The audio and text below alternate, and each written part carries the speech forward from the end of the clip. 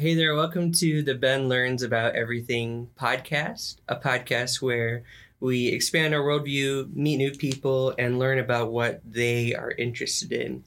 And today I have someone who was the president of Enactus at our school. He works at Padnos right now and is a really big disc golf player. This is Zach Knipe, and he was my roommate as well. Hey, everybody. I don't know why you threw in the president of Enactus thing. That was so 1 year ago. I feel like that's your, at this school, big claim to fame for a little bit. Is that right? Or I mean, not? you're not wrong, I guess. But I did many other things. Right, I know. But I don't know. That was kind of a nice star on your cap or whatever. But You might as well throw in there I'm Canadian as well. So you are Canadian, and I forget that quite a bit. Just because you act very American, I guess. You lived in America for, well, most of your life, right? yeah, I did. More than half, so. Yeah. So why don't you just give people a little bit of background into, what you're doing now, where you're at in your stage of life, just so they can kind of get some context as to who you are. Sure. I'm very single. Okay. Just putting that out there. Just putting that out there right now for anyone listening. Okay. Very available. You look good too, so I don't know how those things work, but They're usually correlated, but but no, that just hasn't been the highest priority of my life. Right now, the stage of life I'm in is 6 more months. I'm going to be a homeowner, which is really exciting. I have a full-time job at Padnos as a financial analyst. Yeah. And what is Padnos? Just Yeah. brief. Padnos is basically the biggest scrap metal recycling company in Michigan. So we take in all your unwanted refrigerators, bicycles, copper wire, and then we sell it to all the foundries and smelters and we're kind of like a middleman, I would say. Okay. But with that, being single and having a full-time job gives me a lot of free time as of right now. And I have other hobbies and stuff too. I'm not mentioning here, but it gives me a lot of time to disc golf, which is one of the biggest hobbies that I love. Yeah. And how long have you been playing disc golf for? Technically, I originally started when I was probably about 10, actually. Wait, serious? Yep. I didn't know that. Okay. My dad would take me out when I was a kid. And I would always just kind of huck the disc with him. And my dad was much better than me at the time. And honestly, when I was 10, I hated it. It was it was awful. The disc wouldn't go that far, and it's just kind of demoralizing. I didn't want to be outside. It was hot. I'd throw it in the woods, and then I'm like, I have to find this, and it's just a bother. Yeah. But it really wasn't until my sophomore year in college. One of my good friends that I graduated high school with, he and his dad have always been disc golfing their whole life. And he was like, hey, Zach, do you want to come disc golfing with me one of these afternoons during the summer? And I'm like, what the heck? I did it once. Maybe I'm still pretty good at it. I can show my friends up, in a little bit of competition. Okay. Ego, right? But okay. Yeah, because first thing you need to know about me, I'm very competitive. I'm probably one of the most competitive people I personally have ever met. Hey, random dude. Sorry, there's a random person at the door.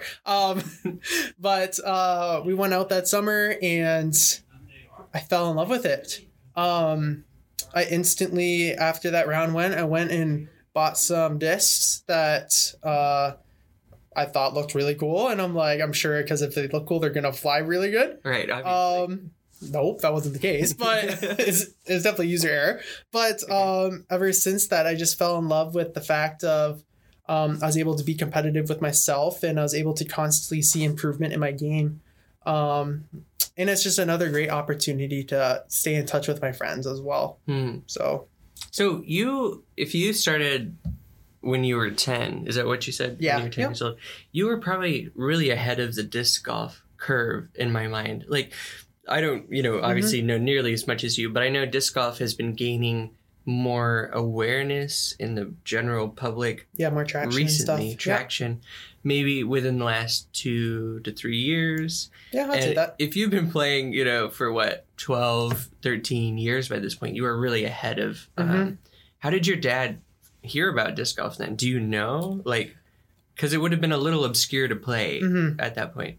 I think my dad originally first found out about it when he was in seminary at Hope College, Western Theological. In Holland, they have a couple of local courses in the area, and I think all that really happened was my dad saw it one day, and a couple of him and his buddies went down, and they're like, "Hey, let's try this," and they tried it out, and they loved it. Yeah. Michigan overall is a pretty big disc golfing state, I would say, and we have some of the top courses in the world, and it's a really unique and awesome experience, and we have a lot of opportunities for people to go out and play. So okay, how is disc golf doing in comparison to other sports? Because it's been growing recently. Is it? You said it's really popular here in Michigan, so maybe I have like a bias towards thinking it's bigger than it maybe is. Is that true? Or? We're definitely nowhere near any of the other major sports that you would think of. We're nowhere near like actual golf, for instance. The disc golf does have like some type of professional scene where some of the top professionals will compete and they'll go like on a tour and they'll get like their payouts and they do it for a full-time living. But other than that, we're still very young. We don't really have any of the live broadcasting for the most part. At least it's not like ESPN quality like you would think of other major sports. It's all just kind of housed through YouTube and Twitch, Twitch TV. But other than that, I think it could someday have the potential to maybe be like an Olympic handball sport. Oh, okay. I don't think it's ever going to like... I like that. I don't know if it's ever going to reach like your baseball, soccer, basketball level, but at least people know what it is, understand. Exactly. So for people who don't know what disc golf is, can you talk a little bit about how it's different from regular golf and how it's different from Frisbee? Yeah. Because it's neither, you know? Yeah. We probably should have started with that. I know. I was just enjoying it so we're much. like 7 minutes in or whatever, and we're just like... So what is disc golf? Yeah, so disc golf. Disc golf is pretty simple. You have your kind of like little Frisbees you have, right? There's usually 3 different kinds. You got like your driver, which is your long distance Frisbee. You have your mid-range, which is more of like a controlled driver in a way. And then you have your putter, which is actually what you use to putt with. And the idea is kind of similar to what regular golf is. You start at your tee, you throw your Frisbee, and you try and get it in that chain basket that you might have seen before. And if not, Google disc golf basket, and then you can... It's pretty hard to describe, but exactly. It's kind of like a big catcher, kind of like it's like a basket maybe, and you can try and get your disc to land, inside it or hit it and fall in. Correct. Yep. So you should just Google it. There's check it out. Yeah. Pictures everywhere of it. You can see it. But yeah, so the idea, just get it into the basket in as few strokes as possible, just like regular golf. And it's a solo sport. You play with other people, but you just kind of compete against them and you try and shoot the best round possible. Right. That's really cool. And, you're the one who actually introduced me to disc golf. So I've played a little bit around because our campus has a course, and that's been a lot of fun. So what do you do for, I know you do some tournaments. What does that look like? And how long have you been doing those for? Yeah, so this summer, I would say is really the first year that I really got into tournaments. Okay.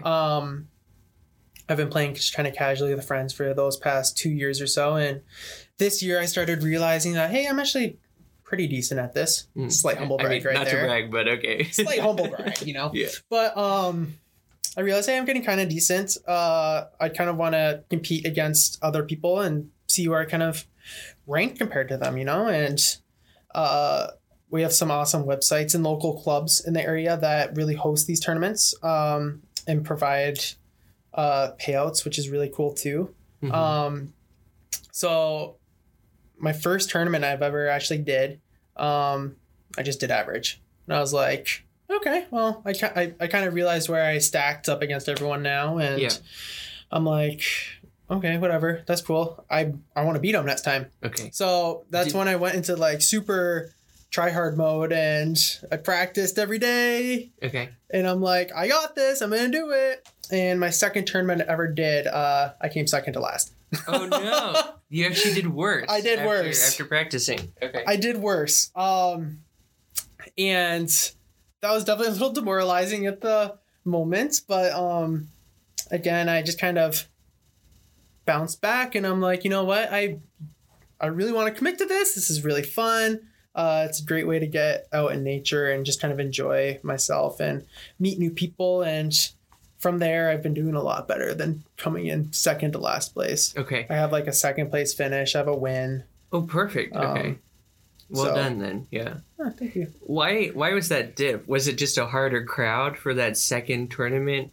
Or were you like in your head overthinking it? Or like, do you have any ideas why you didn't do as well on the second one after actually working harder before it? Mm-hmm. One thing that I really noticed about my personal game, at least, is the more I prepare for it, the more I kind of like work up all the scenarios in my head and I put more pressure on myself. And then to the point where I get to my first shot and let's say I don't get my first shot exactly as I wanted. I'm a perfectionist. I want to hit that exact shot I wanted to throw. And that almost kind of ruins my whole round. It kind of ruins my mental state. Yeah. A little bit. And that's something that I've really had to really work on and continue to keep working on, and just trying to continue to improve my mental state to get over that first whole hurdle, I like to call it now at this point. Okay. Because looking back to every time I've ever done well in a tournament, I birdie the first hole. Oh, interesting. And then you kind of ride that high through the rest of the game. Exactly. And birdie means you went 1 under par. Is that right? Yep. Yeah. So each hole has a designated par. So most of them are par 3. So if you get your disc in the basket in 3 shots, you get a par. Okay. So a birdie would be getting it in 2 shots. You get 1 under. Which is really impressive. I don't think I've ever done a birdie. I mean, I haven't played a ton, but it's really a cool feat. So that's really, really cool. Do you want to talk a little bit about what the professional scene looks like? Because I know that right now what they do is they record these games. They follow a group of disc golfers, normally, I guess, expecting a group to do well because of where they've placed in the past. And they'll film their game and count their strokes. And then they publish that to what you said, YouTube and Twitch. How has that been developing over the years, and like why do you enjoy watching it so much? This is all just kind of like my personal opinion first of all here too, but like I think disc golf and kind of the whole media aspect of it kind of took a weird different way than what most other typical sports do. Where they do their post-production. So generally what happens is all these big YouTube channels, such as the bigger ones are called Jomez and Central Coast Disc Golf. For the most part, they will find the cards is what they call it. So the cards of 4 people, 4 of the better people. And then they'll film them. They won't know how well the round's going to go. They're not filming necessarily the top people who shoot that day. But they just follow this card the whole time. And then when the round is done, they just upload it to YouTube. And then from there, those YouTube broadcast media channels, they will follow the top 4 people who shot the highest round that day, the hottest round. And it's just kind of a weird, different thing, that approach that disc golf took towards regular any other sport. Right. But I think for me, one of the coolest things about taking it this approach is you don't have to kind of just like wait through all of the walking from hole to hole or walking from your shot. They all cut it very nicely, and you just have to see shot after shot after shot after shot. So instead of committing yourself to watching like maybe a 4-hour round, it's maybe only like 50 minutes. How does that compare to golf? I don't know how they run their media for the games.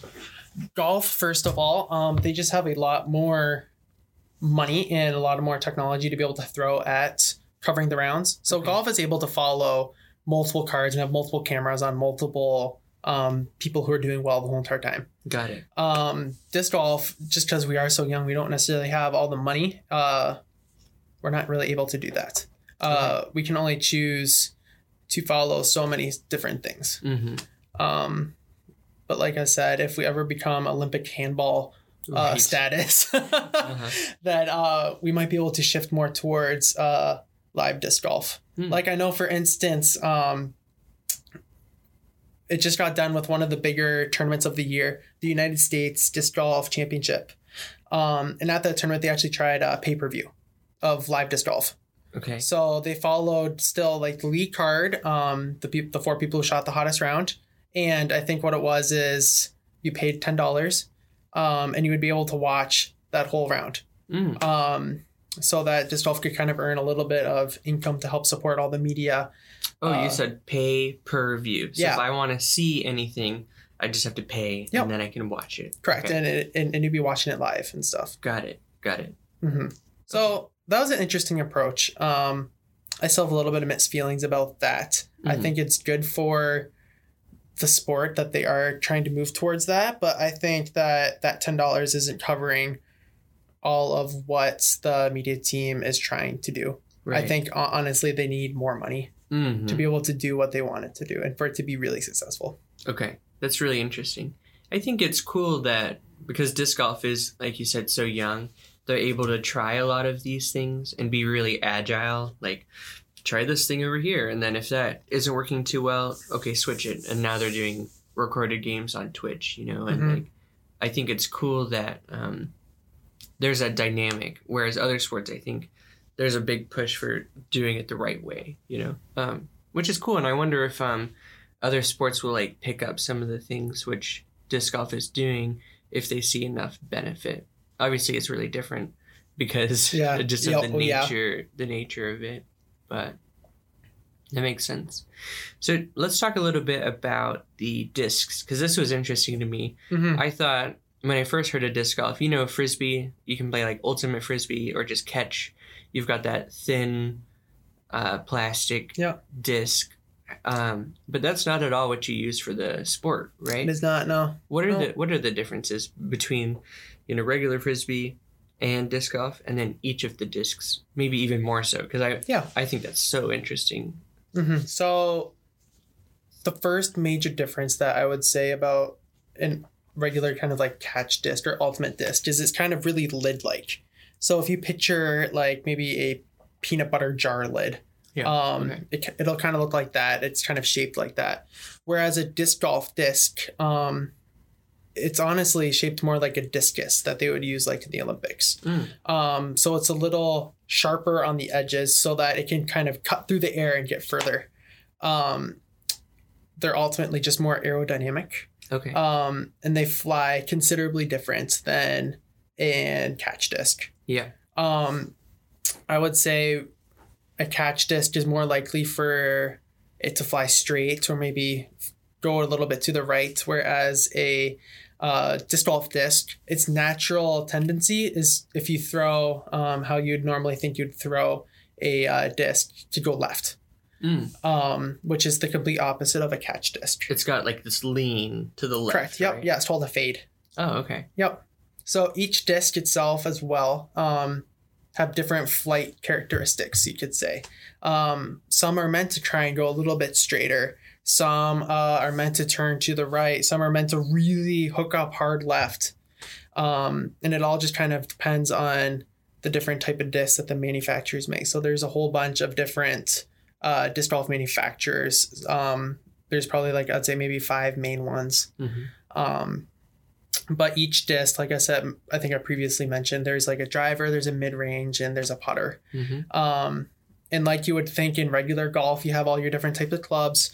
All of your discs can possibly do different things, and they're all in your bag for different reasons. Okay. And it's a lot of just kind of, when you first start out, just experimenting with the discs and trying to see what works really well for you, what flies really well. And trying to mess around and trying to figure out what disc is best going to suit you. You don't necessarily want to grab what all the pros are grabbing right away, just because it's not going to work as well for you, just because they're professionals and they're able to handle what that disc can do better as maybe as someone who's first starting out, or even myself, can handle. Mm-hmm. That's cool. And I think when you said that the discs fly really differently, something I've noticed is when I see you throw a disc and it's going really far, it almost looks like it's hovering and will even begin to fly up as it catches the wind and down, kind of like an air bounce. It's on a wave, maybe. Yeah, it's called air bouncing. Okay, and I don't think regular frisbees really do that, at least when I've seen them. Maybe it's just that I haven't seen anyone throw a regular frisbee very well, but somewhere I feel like there's a big difference. Yeah, I would say a regular frisbee, it has a lot more glide, so it wants to stay in the air, even if you don't throw it necessarily super hard. For a disc golf disc to be really effective and for it to go far, this is going to kind of sound like, duh, Zach, you're an idiot. Okay. But you have to throw it harder. Right. Honestly, you have to kind of get your whole body into the throw. You have to do a straight pull through. Honestly, you don't really use your wrist at all when you throw a disc golf disc. It's all about kind of getting that lower body engaged to be able to throw it far and to trying to get a lot of spin on the disc. Right. And so for people who don't know, again, what you generally do from your tee is you do kind of a run up or a walk up. Yep. And then you twist and kind of drive your elbow forward and release the disc in like a snap, right? Correct. Yep. Yeah. So cool. That whole thing that you're talking about is called an X step. Okay. So like how you would do what's it called now? Yeah, I don't remember. But you can Google X step because Google's your best friend. Right. But basically, yeah, you do an X step to try and get your hips locked into place to get kind of like in a power position with a flat reach back. And the way how I always have been taught and I learned how to throw a frisbee disc golf disc is like you're starting a lawnmower. You know how with a lawnmower you grab your thing and then you pull. And you kind of drive with your elbow. You grab the cord, right? And you just you really have to rev it. Like yeah. It's the exact same motion. Okay. Or another way I heard too is imagine like you have to elbow down or like knock down like a door. Yeah, okay. So you kind of like get your elbow into it to try and knock it down. Yeah. Those are all kind of like the major ways. Whereas like with a frisbee, it's a lot more wrist action. You just kind of use your wrist, you kind of get it out there, you kind of glide it over there. Yeah. So okay. That's really cool. Can you tell me a bit more about putting as well? Because this is where a lot of the points can get racked up when you're really close to the basket. Okay, maybe you've learned how to get the distance done already. But how does this final part of the game or hole happen? Yeah. How's it happen? How does it happen? Let me know. Everything from getting into the basket, things you need to be looking out for, common mistakes. Yeah. First things first, it's all mental. Okay. A lot of it. There's definitely a little bit of physical, but okay. It's like 90% mental, I would say. Okay. If you walk up to a putt thinking, oh, there's no way I'm going to be able to make this. This is like so far. Good chance you're not going to make it. Okay.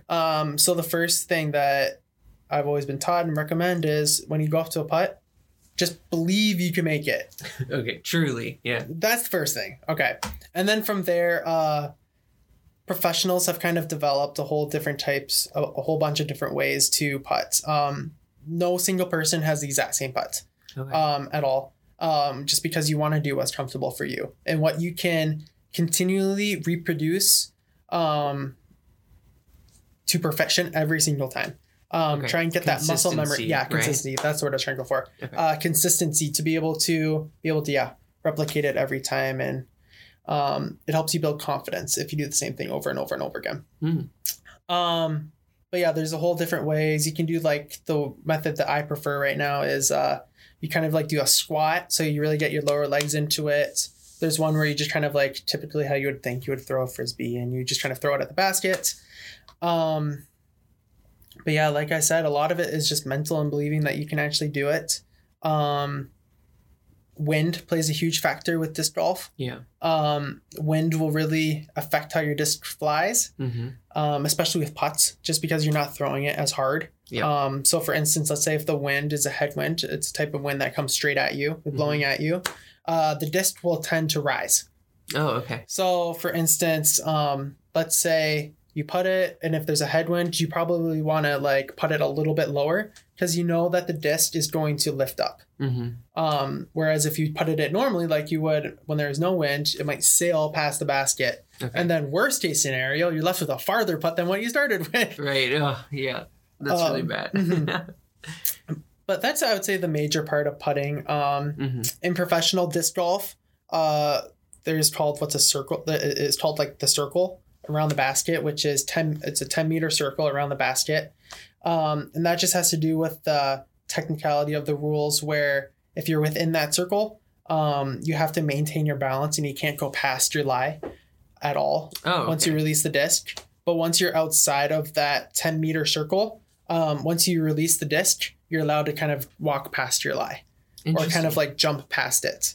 So do you know why that rule came to be? Well, probably just because of the fact that you don't necessarily, because when you do like a jump putt type of deal, right? Yeah. So let's say you're maybe only like 3 feet from the basket.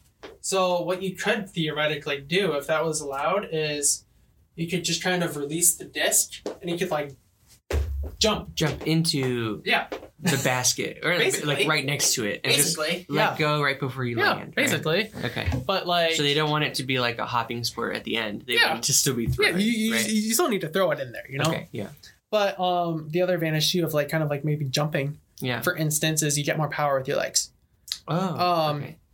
So it's just that little bit more momentum you can get that little oomph into it to get it. Is that why you squat, to get the power from your legs into the disc and then send it? Okay. Yeah. So what most professionals, I believe, try to do is they try to keep the same arm strength the whole entire time when they putt. The only different types of different power that come from it, is from the legs. Oh, so the farther out, the more power they have to get from the legs. They're using the same type of arm strength every time. Yeah. Yeah. Just for that consistency. Yep. Again, with the consistency. If you can build that. So that's really cool. And I think like the pros practice a ton from correct. That's kind of what it means to be pro. But a lot of them are also on tour sometimes, like you said, especially I think in the summer, right? When a lot of disc golf is happening. Correct. Right now we're about to hit like the off season, I guess, of disc golf, of professional disc golf. And so how do they generally go about training and traveling and, I know you watch some of what they do. What does that look like for someone who does end up going pro in disc golf? Yeah. So it's a really interesting life, and it's a life not for everybody from what I've picked up on. Okay. A lot of what the top professionals will do is the Professional Disc Golf Association. They've created some type of tour where they travel all across the country to play at these top courses and where these top tournaments are at. Yeah. Except because there isn't a whole lot of, honestly, money in this sport yet. A lot of what the professionals do is they'll buy an RV and they just road trip all across the country in their RV. Oh, cool. They'll go camping. They'll all kind of like stay together, honestly. Like, really? Many different pro players will be in the same vehicle? Oh. Or like same vehicle, or they'll all like kind of like pitch in and get like an Airbnb really cheap where they can stay at. Yeah. But like no one flies just because it's too expensive. Right. It's all just kind of road tripping everywhere. Okay. Honestly. And personally, I don't think I would be able to be cut out for that life even if I could ever get to that point. Okay. You just don't like camping or what? No, I mean like I have nothing against camping at all. Okay. First of all, I'm just checking. Yeah. But like, I just couldn't see myself week in and week out, basically playing a tournament, a weekend, a huge tournament, a huge mental thing. You're physically exhausted after. And then next weekend, you have another tournament, except maybe this tournament is in Texas and you just got done with one in Maine or something. Right. You know, so there's a huge amount of traveling. It's just a huge amount of traveling. You're mentally exhausted. You don't ever really get a good night's sleep. Or like a nice shower. Or exactly. Too, yeah. because then you get done with the tournament. Maybe if you're lucky, you get a day to just kind of chill where you're at, and then it's just road tripping. Right. And then once you get there, it's practicing at that new course for the tournament. And so that it's not process very glamorous, as in like the perks of doing it.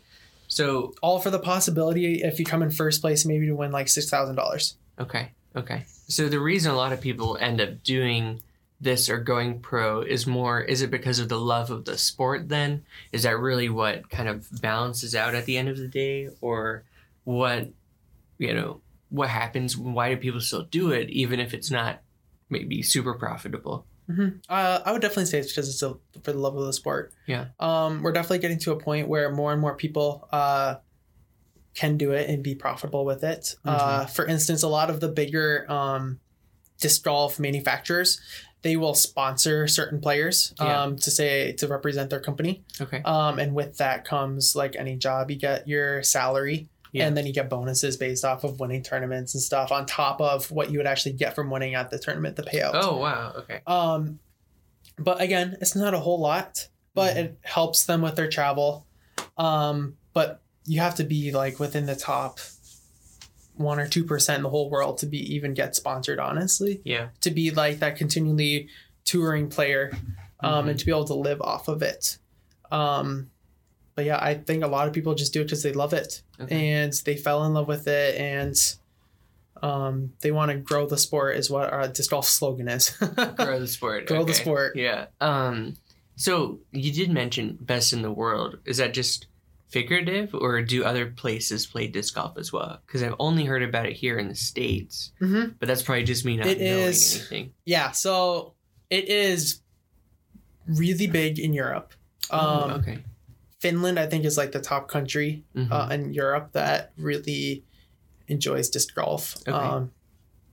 They always have, that's where the European Open is called, a really big tournament. There's always in Finland. Okay. And honestly, I think the people in Europe and Finland specifically almost are like even more passionate about it than people in the United States. All of the really, really high quality players, I would say, are in the United States. Oh, interesting. And mostly just because that's where a lot of the big tournaments and tours take place. There aren't really any big tours as far as I know. Right. At least that attracts a lot of the really, really top ranked pros in the world to go to Europe. It's vice versa. So all of the top Europeans will go to America to play in the big tournaments. That's a big home court advantage. Correct. For us. A little bit, and I see what you're saying. That's cool. So that's a really kind of neat thing as well. And honestly, when I was listening to another podcast about a European disc golfer. His name's Seppo Paju. Okay. And he said, I think a lot of it is in Europe. There aren't many touring pros just because there's a different mental state that they have there. So they believe that kind of disc golf, you can't really make a living, I don't think, off of it. Right. So it has to be purely a hobby, right? Correct. Yeah. So like all these people are taking it like very passionate about their hobby. Whereas in America, as what Seppo was saying, we have the right to kind of do whatever we want. There isn't no stigmatism or stereotyping of, if you're a disc golfer, you're not really going to go anywhere in life. Right. Or it is okay to be camping around and Airbnb. Exactly. And living that road trip life. That's almost hyped up in a lot of ways. Correct. Here in the States. Exactly. Whereas maybe it would look, I don't really know, but potentially as kind of bumming around and avoiding responsibility, to put it in an extreme in some maybe European countries, right? Exactly. Exactly. It's really interesting how that plays out. So do you personally have any interest then? You said you didn't want to do touring, but in getting really good at disc golf, I know you've been practicing a lot. What in a bigger term, big picture, long-term view, what are you interested in getting into in the future? Where do I see myself going in the future? My end goal, I guess. Let me know. Let you know. Only if you help me get there. Okay. All right. I would say I definitely don't want to give up my job of what I'm doing right now at Padnos at all. Mm-hmm. I love working there, but which we didn't even get to talk about, but true, that's okay. This is a Disney podcast, not a Padnos podcast. That's right. But if I could become one of the better players in all of Michigan that can just play all the local tournaments here, I'd be very fine with that. I'd be very content. I have no desire of, like I said, becoming like touring professional or even just making disc golf my full-time job. Right. If I can do it just because it's fun and if I can make a little bit of money on the side and meet some great people and compete against people, I'm all for that. Then it's nice. Yeah, that'd be awesome. Be awesome. And not all-consuming either. So that's really cool. Exactly. Yeah. Yeah. Well, thanks a lot for telling us all about that, Zach. I think we're living into the mission right now, grow the sport. So if you haven't played disc golf before, go and try it. I think it's a lot of fun. Yeah. I think my recommendation is if you want to get out there and you don't really know where any courses are, check out the UDisc app in the App Store. That's a really good, it's kind of like the official disc golf app. And with that, it'll tell you every single course in your region. Oh, every great. single one. Okay. You can just click on the course and then you can even click on get directions. It'll tell you exactly how to get there. So you just have to pick up probably 2 discs beforehand, right? Like a mid range and a putter. Sure. Or even just a putter. Okay. Yeah. Yeah. Just find a disc. You can get out there. There's also a lot of local shops if you're in the Michigan area. I'll shout them out really quick. There's Great Lakes Disc in Kentwood. Disc Baron, which is more on Plainfield in the Grand Rapids area. Sweet Spot, I believe, is in Muskegon. And there's plenty others as well. Like most of your MC Sports discs, they all sell disc golf discs too. And then of course online. You can always buy everything Amazon. online. Yeah, that's true. Yeah. Okay. So yeah, I would really recommend getting out there. I would say take friends with you for sure. Correct, yeah. Especially when you're starting out. Let it be a social thing. More than anything, that's where I've been able to enjoy it the most as well. So you just have to have fun with it. It's a good excuse now to get out in nature and just kind of enjoy it. A lot of the disc golf courses are beautiful. Yeah, they are. Yeah. And you get to just kind of, enjoy nature and hit lots of trees. Okay. Hit lots of trees. The rebound. I swear, every single time I throw, a tree just jumps out of nowhere and I hit it. It wasn't there before. It wasn't. I swear it was not there. Yeah, I know your pain. But yeah, I'd love to have you on another time if you'd be willing. And I hope everyone learned something about disc golf today. Yeah. Did you have a closing yet? No. Oh, I just cut it. We should make a closing. What? Let's do a jingle. Are you gonna lead me in the jingle or what? Yeah. Okay. Ready? Okay, yeah. Do do do do do do do. Wait. All right. Take 2. Do do do do do do do do. Man, I don't know how we can follow it up though. You just want me to do some do's as well? No, you're supposed to say Oh, you're doing Ben's podcast or something. One more. All right. Take 3. Do do do do do do do do. This has been Ben Learns About Everything. We'll see you next week. Got.